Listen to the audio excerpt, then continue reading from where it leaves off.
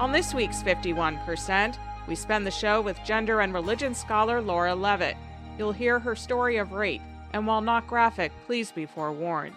She hopes more federal attention is paid to unprocessed rape kits. The idea that an actress who plays the part of an officer in a special victims unit is the national spokesperson for trying to get rape kits processed in the United States seems like, an obscene reality. I'm Allison Dunn, and this is 51%.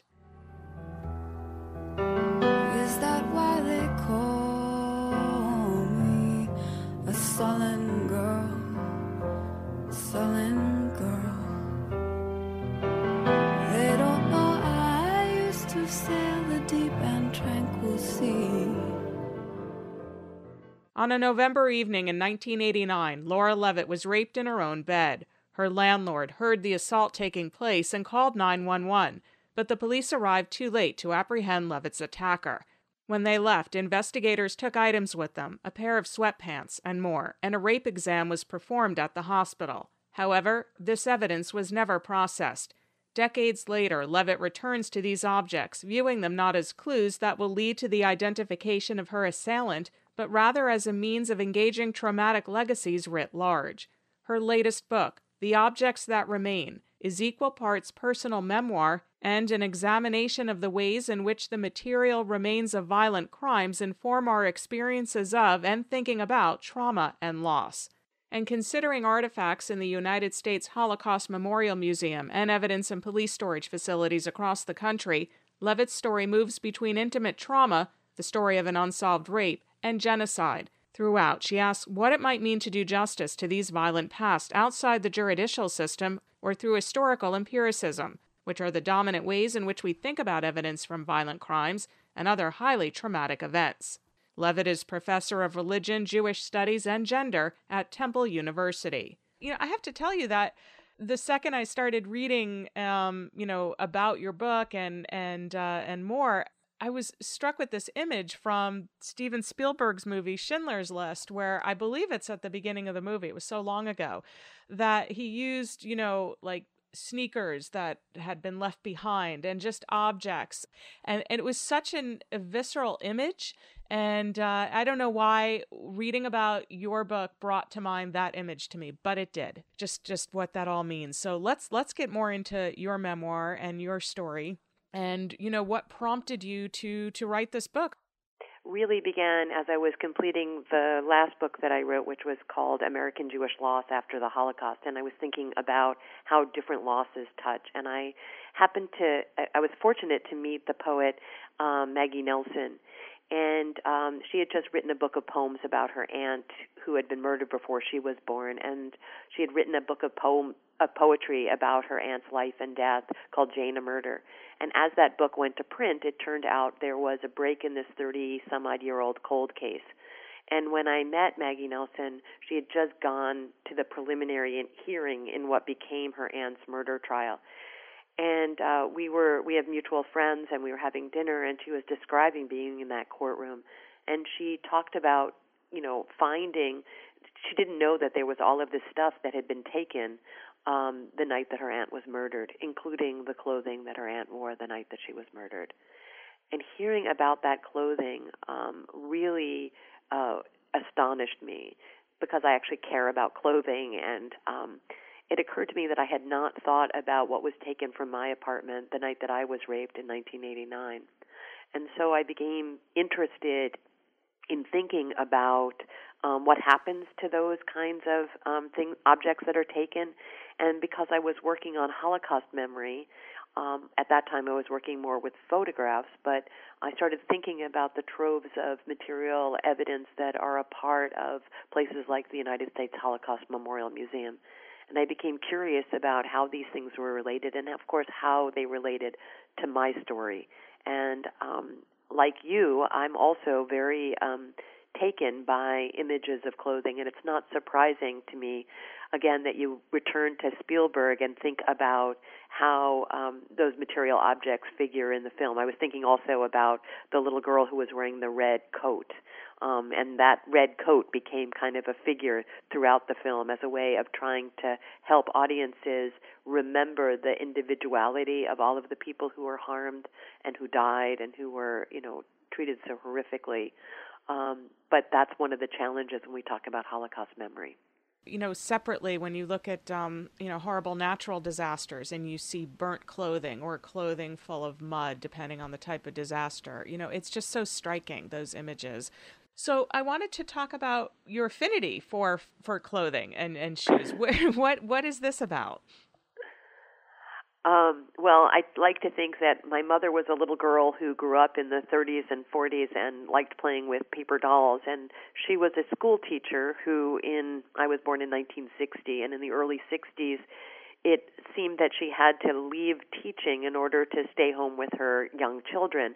And I think my mother, dare I say this, was a bit bored being at home. And I think part of what ended up happening is I was the first child, and she liked playing dress-ups with me. And I suspect that that's kind of where some of this began.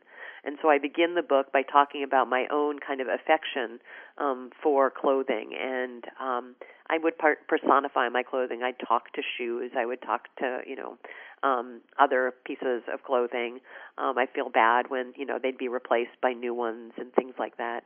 And so I kind of wanted to begin there because I wanted to kind of remember that it's not just in traumatic moments that we care about objects, but that most of us care about objects in our lives in different ways, obviously. But the idea to be reminded of having forgotten about my clothing from this most traumatic moment of my life was really startling given this other proclivity. So then let's go back to that. So then you explained at the beginning what prompted you to return, 30 years ago. I know you did file a formal request for information. What was it you were expecting to find?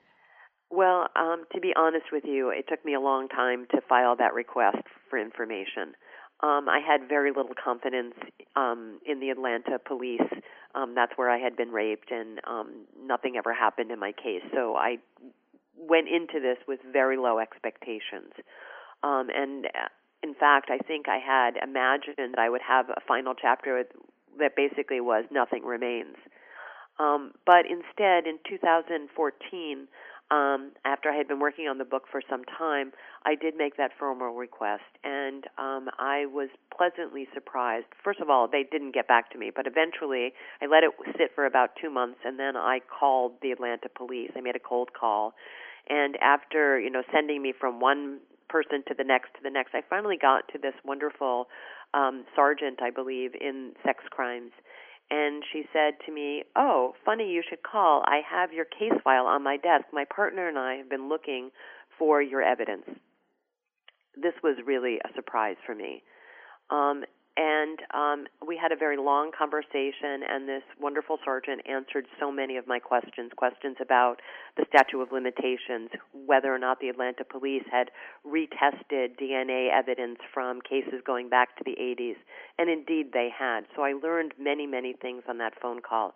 But in the end, they were never able to find any of my evidence. But when I got off the phone, I realized that she had my case file. And so I immediately emailed back and said, would it be possible for you to share a copy of the case file with me? And so I had that case file, and that was not nothing. That was something. And I write about some of that in the book, and and part of it was the sort of shock of what was in that report that took me a while to process. So I had not remembered, for example, that when the police were in my apartment that night, that they took photographs of me, of my bruised arms, of my bruised neck and my face, and I was kind of shocked by seeing those pictures. I also found in the file, a few days later, I had gone to the police to give my formal statement, and at the time they were not computerized, so there was someone typing what I was saying. And then they gave me the typed manuscript and had me edit it. So it looks like, in the old day, a year ago when I used to write on student papers, it looked like a student paper, and it was my handwriting. And so those were all quite surprising and shocking and meaningful, but disturbing. How has that impacted you? How did it, I don't know, in the story writing, how is this impacting you now? Well, I think we live with trauma, those of us who have experienced violence, and it's an ongoing process, right? I talk about this as kind of the afterlives, and we live different afterlives, and we come back to key moments in our lives differently, and sort of the way in which I'm a religious studies scholar. So, I think about how people read sacred texts, and you read the same text over and over again, and you come back to them, but you come back to them with different eyes because you're in a different place in your life. And so I think being able to return to my experience through an extended engagement with the objects that were taken that night, and to think about my story with those objects who were there with me then, and I think that was a really different way of kind of being able to engage. And part of why I felt so powerfully about doing it this time is that reading the words of not only Maggie Nelson, but I also write about Edmund Duval, who wrote a fantastic family memoir about his family and all that they lost in the Holocaust called The Hare with Amber Eyes, and seeing these other writers write beautifully and powerfully about their family stories with intimacy and erudition and thoughtfulness, but really focusing on objects. I knew that what they had done for me was they allowed me to feel like I wasn't so alone, that the objects occasioned a kind of companionship for me. And my hope was that in writing this book, and thus far I feel very humbled and moved that many people who have already read the book or are beginning to read the book have been able to kind of make that kind of connection. So it's companionship that I think is really powerful, and objects open up that space because we all have ordinary clothing that we wear, and when we see clothing, as you talked about in those disaster moments, we're reminded of how ordinary life gets radically changed in such moments, right? And the objects somehow powerfully hold that sort of tension and terror and also familiarity. So, Laura, if we cross the bridge into the Holocaust Museum, and you say Holocaust artifacts will not ever be used as material evidence, right, in a court of law, they do, however, serve justice. How is this? Well, part of the ways in which I think that they do justice is that in a place like the museum in Washington, which has a very strong collection of material objects, they are there so that scholars and writers and poets and musicians and other artists can go and use those archives and breathe new life into those stories. And so I think that we do justice by telling stories, by keeping these memories alive and powerful. And of course, it's not like, the key historian is going to go and tell the one story and that's it and it's over. Rather, stories breathe life into these objects. And so they stay alive and breathing because they're not pinned down to one single story. But it's all of these different takes that people bring their own gifts to those stories. And that's part of what I think is so powerful about the way in which these kinds of Holocaust evidence, these pieces of evidence, can work to do justice to that past. They do it through the writing, as I say, of historians, or the work of an artist or a journalist or a painter. There was something, this is kind of going back to the case itself, your case, and there was something that really struck me. And you talk about, police who oversee property rooms, generally, they're learning on the job, right? You're not professionally trained to oversee a property room. Why do you think this is a significant oversight? That's a great question, Allison. I spent a lot of time trying to understand what the police do, and I was fortunate enough to discover this international association which is trying to professionalize these practices, and I got to take a course with them. And my argument is that we think in the law, we think about custody as kind of only within the context of the chain of custody or provenance. So where did they get it, et cetera, and then it's in its end point, it goes into police property management, right? That's custody, and custody is the end point. And part of what I want to argue is that actually custody is a lot of work in the same way it is if you're you're in the custody of a child or a relative who has special needs or an elderly parent. You have to care for them, right? You have to make sure that they have all of the things that they need. And in the case of objects, it means that you need to be able to know where the object is. You need to make sure that whatever is salient about it will not be somehow compromised while in custody. So the temperature has to be right. The kind of container which holds the object also has to be appropriate so that if you need to come back to test DNA, that there will indeed be DNA evidence. And so part of what I argue is that because most of this labor is invisible, and even as, again, when we talk about the law, it just kind of assumes that once it's in custody, it's all taken care of. And part of what I hope to shed light on is the ongoing labor of custody. And I think in shedding light on that, we can begin to understand why it is that all of those rape kits sitting in all kinds of storage facilities across the United States have not been processed. Because the law and because of the way in which we think about this more broadly, we don't think about what's going on behind the scenes. And I think to shed more light on this shows how that labor is crucial to the legal system. Because without custody, without people tending to those objects, there would be no evidence were your case to ever go to court, as it did in the case that Maggie Nelson wrote about. I'm hoping, and I recognize I'm going to be asking a very broad question, but I'm hoping you can bring gender into this and how that might affect either relationships with objects, how we care for objects, that are important, that have meaning. I'm hoping to bring gender into this conversation. And this is a great question. And I think, first of all, when I talk about invisible labor, there is a way, even when it's not necessarily done by or exclusively done by women, that invisible labor, the labors of care, are often both completely necessary and at the same time figured as extraneous or not important. And so when I think about the arts and the rights of custody or property management or collections management or conservation at a place like the Holocaust Museum, I'm talking about cyclical labor that has to be done on a regular daily basis. A lot of that is, custodial labor, right? And I think a lot of that is often feminized labor and disparaged as such.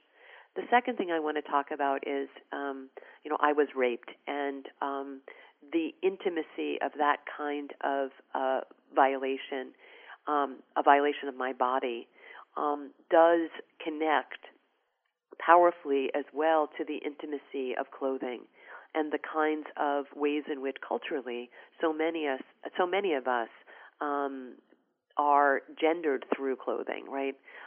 We are kind of taught how to perform certain kinds of genders in the ways in which we dress and comport ourselves. And clothing becomes a key piece in some of those enactments, for better and for worse. And as someone who was raised, I'm now 60 years old, in a time where those gender boundaries were much more rigid than they are now, I think that has a lot to do with my own engagement with clothing. I think that that's a part of it, and I think it is, alas, quite gendered. What is your message for victims of violence? I understand how lonely it is to have experienced violation. And because I found companionship in the writing of these beautiful writers, Maggie Nelson and Edmund de Waal in particular, I really wanted to be able to write a book that could speak to others who have been harmed. And I knew that objects were a way of doing that. And so what I hope is, I want the book to be a kind of companionship. Not everyone can tell their stories. I want to really be incredibly careful and respectful that only those who have experienced violation can figure out what feels right to them. And so I don't want anyone who has suffered to feel like there's an obligation that they should do what I did, because I think that this worked for me, and I think that those who have had these experiences know best what works best for them. And I think for me to be able to tell my story was a way of, again, offering some companionship to others who've suffered. I did want to have you talk about faith, because certainly that plays a role. You abandoned it after the rape, going, of course, for scholarly endeavors. Where are you now in terms of your approach to faith? Well, this is a very good question. So I was studying theology at the time that I was raped. I was getting a PhD in religious studies at Emory University. And I think that theological discourse about God, questions of a kind of worldview that was going to be sort of holding for me, broke. And I think my faith in the state broke as well, because they didn't really offer me what felt like justice, certainly not justice from on high. But over the course of writing this book, what was perhaps most surprising to me was that I found myself thinking about religion and thinking about faith in a very different way. And it really came through the objects. So I write about some of these objects as relics, and thinking through the idea of a relic as a kind of living memory, the ways in which they are cared for and held, and the kinds of beautiful containers that only extend their holiness, was something that was not something I would have ever imagined when I was studying theology in 1989 as a way of my being in the world. So I find myself down here in the muck, down here in a kind of this worldly faith that really focuses more about material religion, about kind of the ways in which we don't have control of these objects, right? We can use them as evidence, but they're not contained by those narratives, and the ways in which we can't contain them is part of what makes them holy in my experience. And there's a kind of humility that comes with that kind of acknowledgement that I find meaningful and powerful. And I also want to say that the other way in which this really came to be in the writing of this book was just a sense over and over again as I was working on this book for over 10 years that I was kind of on the right path, that there would be these little signs and from the universe that kind of said, oh yeah, this quirky thing you're doing makes sense. And that kind of serendipity, having read Maggie Nelson's The Red Parts, only to, finish the book. I was at a conference, and I got back to my hotel room, and I turned on the television, and there was Maggie Nelson on 48 Hours Murder Mystery, something she writes about in the book with some ambivalence and trepidation. And there she was on the screen, and I thought, wow, the universe is telling me something. And I can't contain or control that. And I find it both wondrous and powerful. I did want to ask you that, kind of jumping all over the place here, but there is connection among it all. After Anita Hill's testimony at Clarence Thomas's Supreme Court confirmation hearings, you say your mother discussed your rape with then Senator Joe Biden. Could you expand on this? Yeah, this is one of the strange things that happens when you're from a very small state. I think you're in Albany, New York, where my father grew up. And that state capital is a very vast and big place compared to Dover, Delaware. And so my parents, my mother was a school teacher, my father worked for the Social Security Administration, and in Delaware we had access to Joe Biden. You didn't have to be wealthy. My parents spent many, many years going to these Biden seminars at his house. I think he had them monthly. And they worked on his campaigns, and they knew him. And so he started working on the legislation, the Violence Against Women Act, not long after that hearing. And because he was working on that, I had a conversation with my mother saying that she asked permission to talk to him about my rape, and I said yes. And I also told her that if he had wanted me to testify in Washington, that I would have done that. I was not called upon to testify, but she did talk to him about it, and it is a little humbling now that he is President of the United States. What would you like to see him do in the area of women's rights and victims of violence and things of that nature? Well, there are many things. First of all, I want to really make sure that that health care is available, including reproductive care, is available to all who need it, and not only women, but also for trans and otherwise queer folks to have access to the kinds of care that they need. That's a very, very big thing. And of course, for those who need to have abortion services, that they have them available. But more than that, I guess I want to go back to the question of violence. And I would really, really hope that more attention could be paid to all of those unprocessed rape kits. The idea that an actress who plays the part of an officer in a special victims unit is the national spokesperson for trying to get rape kits processed in the United States seems like, an obscene reality. This should be a national priority, and all of those rape kits should be processed so that we can figure out if there are serial rapists and begin to use the technology that's available. That's really one of my bigger hopes. Thank you for sharing that. Is there something that you really wanted to talk about or mention? Please feel free. It's just really important to me to remember that you don't have to be alone, because that's that loneliness that really gets to you. And I think I write about this in the book. I talk about Svetlana Bauma, a literary scholar, who talked about something called diasporic intimacy, and she says diasporic intimacy happens when you've lost everything, and then you can be surprised by moments of tenderness. And I've certainly experienced those moments, and my hope is that others who are lonely, as I was, might experience them as well. Laura Levitt's book is The Objects That Remain. That's our show for this week. Thanks to Tina Rennick for production assistance. Our executive producer is Dr. Alan Chartok.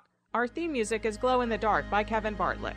This show is a national production of Northeast Public Radio. If you'd like to hear this show again, sign up for our podcast or visit the 51% archives on our website at WAMC.org. This week's show is number 1645.